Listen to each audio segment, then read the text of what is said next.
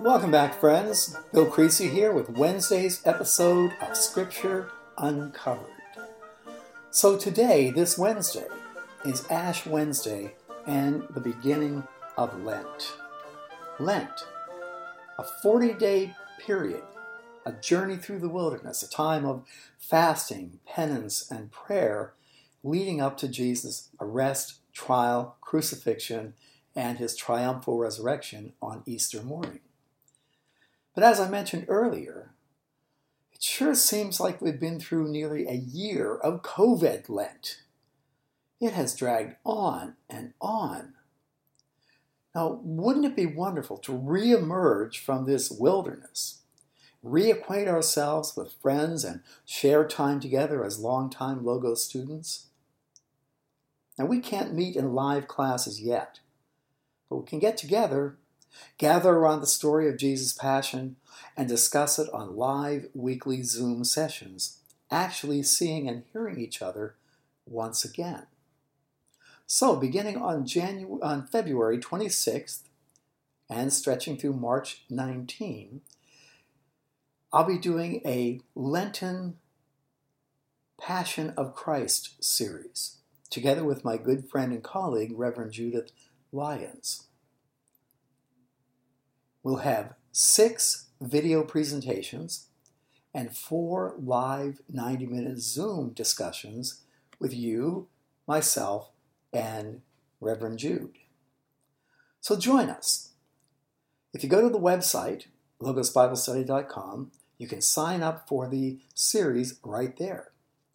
It'll be a good way to observe Lent and a wonderful way for all of us to get back together one more time before we can finally be back in live classes. I miss all of you, and I desperately want to see you. So, jump on the website, sign up for the Lenten series, and we'll have a fine time together. And I'd like you to meet Jude. She's been a very good friend for, almost 4 decades now. And I think you'll enjoy talking with her and the discussions and debates we'll have online. All right, back to our story. Now, when Jesus had finished saying all these things, when he had savaged the religious leaders at the southern steps, when he had stormed up the Mount of Olives, when he had pointed to the temple and said it's all coming down, when? Well, he didn't know when, but he said when it does happen, a sequence of events will occur. Now, when Jesus finished saying all these things in Matthew 26, he said to his disciples, "As you know, the Passover is in 2 days, and the Son of Man will be handed over to be crucified." Now, I mentioned in an earlier podcast that Jesus left Galilee after Peter's confession of faith at Caesarea Philippi and after the Transfiguration, where God the Father validated Peter's confession in the presence of 2 credible witnesses, Moses and Elijah. At that point, Jesus was absolutely certain of his own self-identity and the purpose God had laid out for him. So they leave the Mount of Transfiguration and they head directly for Jerusalem. And along the way, 3 times, he said, "We're going to Jerusalem. I'll be arrested, tried, crucified, buried, and raised." And sure enough, when he rides into Jerusalem on what we call Palm Sunday, when he rides in, his purpose is to make that appointment at the cross on Friday. And he does everything within his power to ensure it happens. So we're right at the very end here. We're right here on a Thursday. And he reminded them again, the Passover is in 2 days, and the Son of Man will be handed over to be crucified. And then the chief priests and the elders of the people assembled in the palace of the high priest, whose name was Caiaphas, and they plotted to arrest Jesus in some sly way and kill him. But not during the feast, they said, or there may be a riot among the people. Remember, that was a big concern. Jesus had hundreds of people at the southern steps cheering him on. Earlier that week on Palm Sunday, he rode in imitating the way Solomon rode in when David elevated him to the throne. And there were crowds of people on the hillside of the Mount of Olives shaking palm branches. And what are the palm branches? Symbolic swords, and proclaiming a king, proclaiming Jesus to be a king. This is incendiary. And then he went to the southern steps and around the western wall corner where the merchants were, and he threw them out. He turned over tables. He had a whip. He was beating people up. And then day by day, he escalates the encounter until what we just saw on Monday in our podcast. So how are the chief priests and elders of the people going to react? They have to arrest him and put him to death. But how can they do it without causing a riot? Because the people are cheering him on all the way.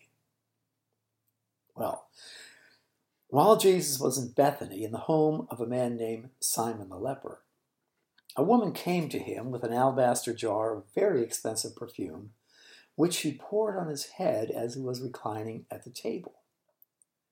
And when the disciples saw this, they were indignant.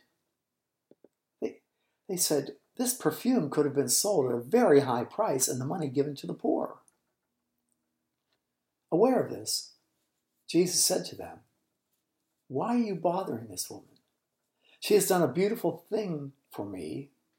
The poor you will always have with you, but you will not always have me. When she poured this perfume on my body, she did it to prepare me for burial. I tell you the truth. Wherever this gospel is preached, all throughout the world, what she has done will also be told in memory of her. Now, John gives us a variation of this story over in John chapter 12. We learn that all this takes place at the home of Mary, Martha, and Lazarus, and there were other guests there, as well as Simon the leper and others. Martha was preparing dinner. Mary was sitting at Jesus' feet. And she got up, she went into her room, and she brought out that alabaster jar of perfume and poured it on him. Judas objected. Why, that could have been sold for a lot of money. And Jesus put him down, publicly humiliated him at that dinner. Could be part of the motive that Jesus had for betraying Jesus, that Judas had for betraying Jesus.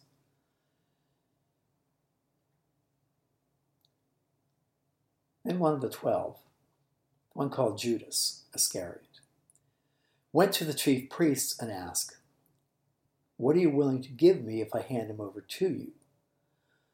So they counted out for him 30 silver coins. From then on, Judas watched for an opportunity to hand him over. Now we get the distinct impression here in Matthew that the motive for Judas betraying Jesus was the money, 30 silver coins. Now, I mentioned at the beginning of this podcast our Lenten series coming up. 6 videos. The first video is Jesus riding into Jerusalem on Palm Sunday, titled, And So It Begins. The second video is the confrontation, the escalation of confrontation that Jesus deliberately induces with the religious leaders. And then we have an excursus on Judas the betrayer, a whole hour-long lesson exploring Judas's motives. And we'll learn in that lesson in the Lenten series, we'll learn a lot about Judas. And we learn that the 30 silver coins were Tyrian shekels. A Tyrian shekel has 14 grams of silver in it. And if you look at the value of silver today, 30 silver coins with 14 grams of silver each amounts to $365.40. Is that a motive for Judas to betray Jesus? No, it's not. It's bakshish. It's a tip, if you will. So why does Judas do it? Sign up for the Lenten series and you will find out. After that, after Judas, we do another excursus on Peter. Why did Peter deny Jesus? Peter was the closest to him. I mean, my gosh, Jesus lived in Peter's house for 3 years during his public ministry in Galilee. Why did Peter deny the Lord? And then session 5, we have the crucifixion, and session 6, the resurrection. Oh, I think you'll like this series, and it really sheds light on what we're reading here in Matthew today. Because in that series, we look at all 4 Gospels to put the story together and weave the tale. Now, back to Matthew. On the first day of the Feast of Unleavened Bread, the disciples came to Jesus and said, "Where do you want us to make preparation for you to eat the Passover?" So we're in town in Jerusalem for Passover. Normally 100,000 people live in Jerusalem. Now there are nearly 1 million people. Jesus and his disciples would have stayed at the home of Mary, Martha, and Lazarus in Bethany. Bethany is just up the Mount of Olives from Jerusalem and down the backside toward Jericho, maybe a quarter of a mile. We've been to Bethany many times in our visits to Israel. Just a quarter mile on the backside of the Mount of Olives. They would meet at the Garden of Gethsemane at the end of the day and then walk up the hill to Bethany. So where do you want us to make preparation for the Passover? Because with all those people in town, you better have reservations somewhere. He replied, "Go into the city to a certain man and tell him, 'The teacher says, my appointed time is near. I'm going to celebrate the Passover with my disciples at your house.'" So clearly Jesus has made preparations, he's made reservations, if you will, for a room at a particular house in Jerusalem. So the disciples did as Jesus had directed them and prepared the Passover. Now when evening came, remember, day begins with sundown and it ends with sun up. There was evening, there was morning, the first day. So when the sun goes down and Passover begins, Jesus was reclining at the table with the 12, and while they were eating, he said, "I tell you the truth, one of you will betray me." Now, I'm not sure that he said that audibly. Perhaps he whispered it to John, who was seated at his left, or Peter, who was seated at his right. I don't think he made a grand announcement. But they were sad and began to say, "Who? Surely not I." Peter saying, "Couldn't be me." John, "Couldn't be me." And maybe some of the others closer to him heard it and said, "It couldn't be me either." Jesus replied, "The one who has dipped his hand into the bowl with me will betray me. The Son of Man will go just as it is written about him, but woe to that man who betrays the Son of Man. It would be better for him if he had not been born." And then Judas, the one who would betray him, said, "Surely not I, Rabbi." They were all looking at him. You know, Judas of the 12, Judas is the only one of the 12 disciples not from Galilee. He's from down south near the Negev, about 10 miles south of Hebron. He's an outsider. He even had a different accent. Remember, in the courtyard of the high priest, Peter will be known as a Galilean by his accent. Judas wouldn't have that accent. He was an outsider. "Surely not I," he said. And Jesus answered, yes, it is you. Now while they were eating, you would think here, at this point, the others would get up and throw him out.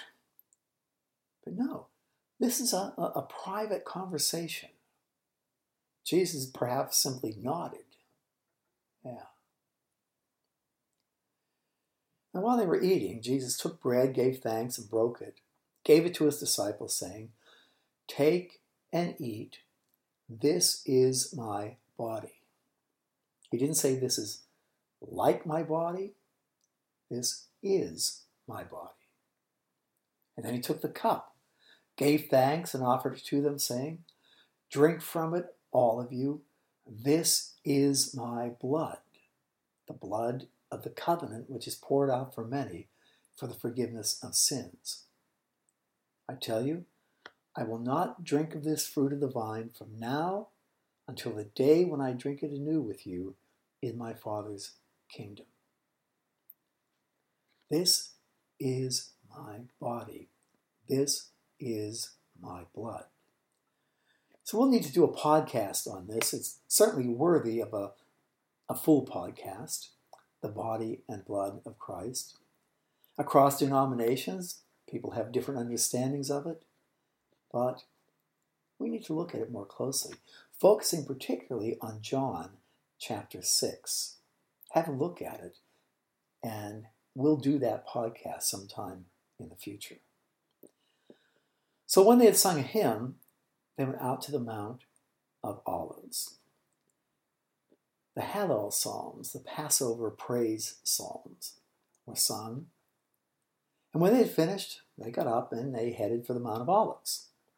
And then Jesus told them, this very night you will all fall away on account of me. For it is written, I will strike the shepherd, and the sheep of the flock will be scattered.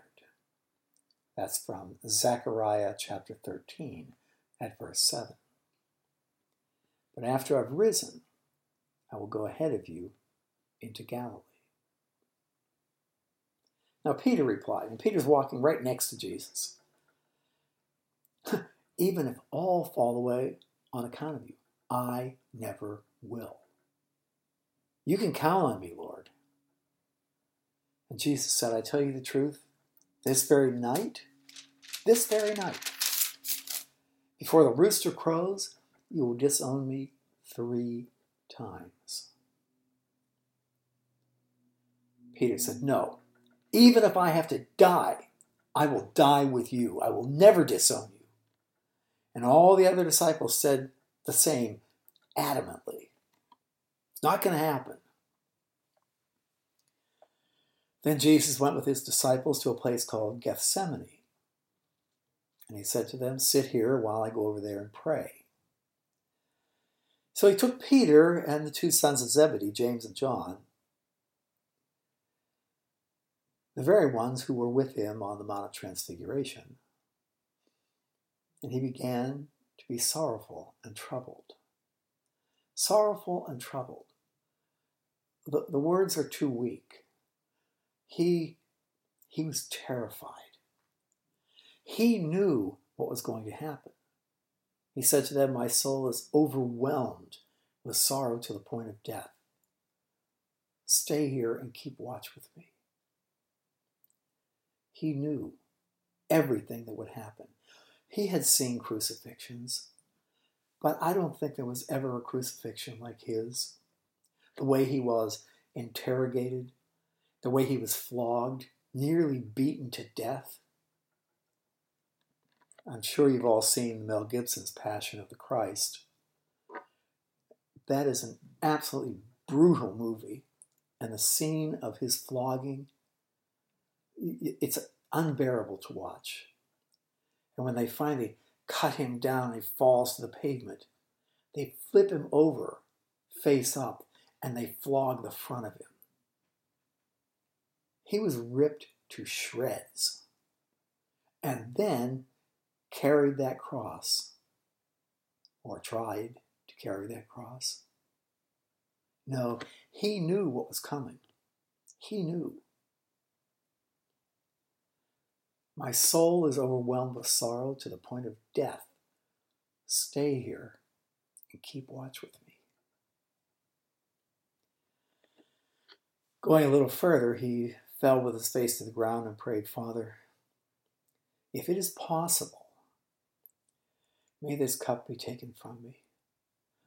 Father, if there is any other way, please let me know. We read in Luke that he was praying so intently he was sweating blood.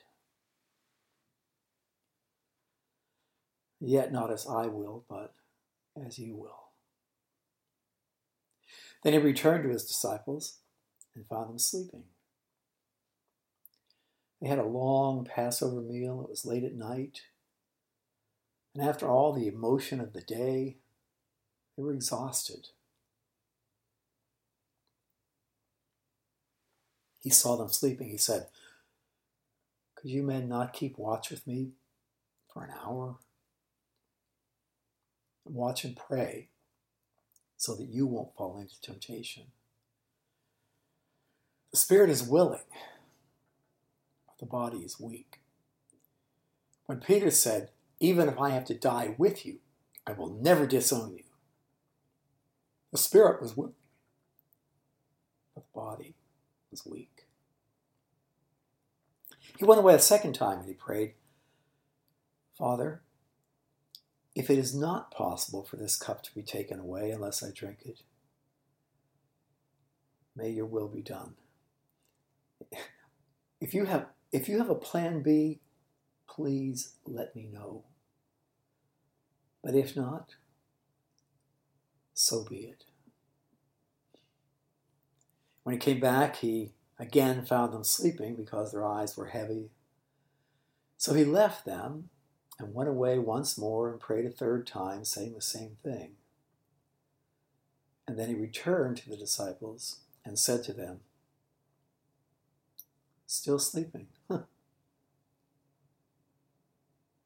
Look, from the Garden of Gethsemane to the eastern retaining wall of the temple platform, the golden gates at the center of that wall, from the Garden of Gethsemane to the golden gates, you leave the Garden of Gethsemane, go down through the Kidron Valley and up the other side to the gate.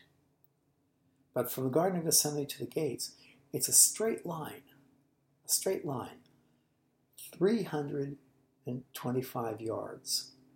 I measured it with my laser rangefinder. The gates open. He sees it from the Garden of Gethsemane, and coming out are temple guards. Now notice there is not a single Roman among the group. These are temple guards and temple authorities led by Judas.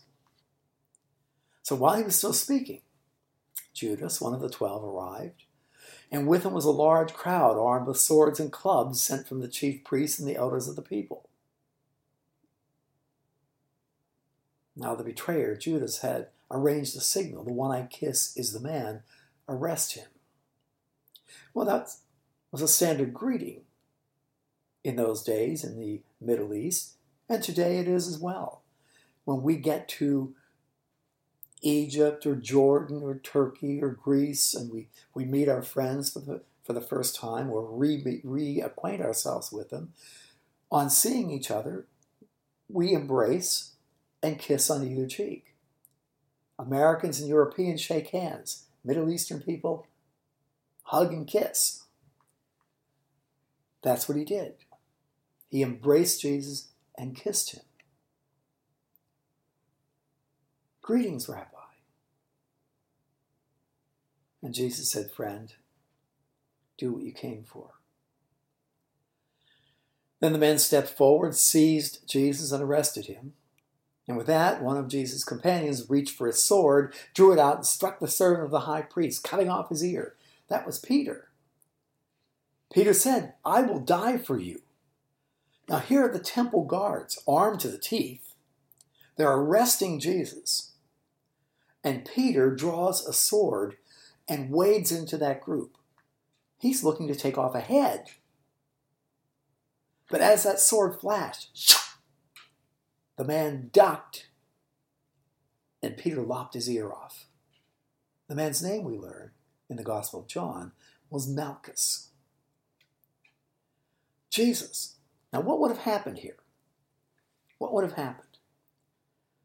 Jesus stepped in between Peter and the guards, and he said to Peter, "Put your sword away. Put it back. All who draw the sword will die by it." He's not preaching nonviolence. He just saved Peter's life. Do you think I cannot call on my Father and he'll at once put at my disposal 12 legions of angels? There are 6,000 men in a Roman legion. I could put 12 legions in action. And not of men, but of massive, fierce, angelic beings. But then how would the scriptures be fulfilled that say it must happen in this way? So at that time, Jesus said to the crowd, "Am I leading a rebellion? You come out with swords and clubs to capture me? Every day I sat in the temple courts teaching, and you didn't raise a finger to arrest me." But this has taken place that the writings of the prophets might be fulfilled. And then all the disciples deserted him and fled, because all hell breaks loose. Chaos. They're grabbing at Jesus, grabbing at the disciples. People are running every which way.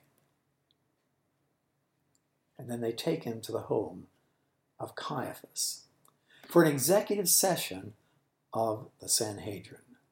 What are we going to do with him? And we will find out on Friday's episode of Scripture Uncovered. Thank you for being with me. Blessings to all of you, and I'll be back Friday. Bye-bye now.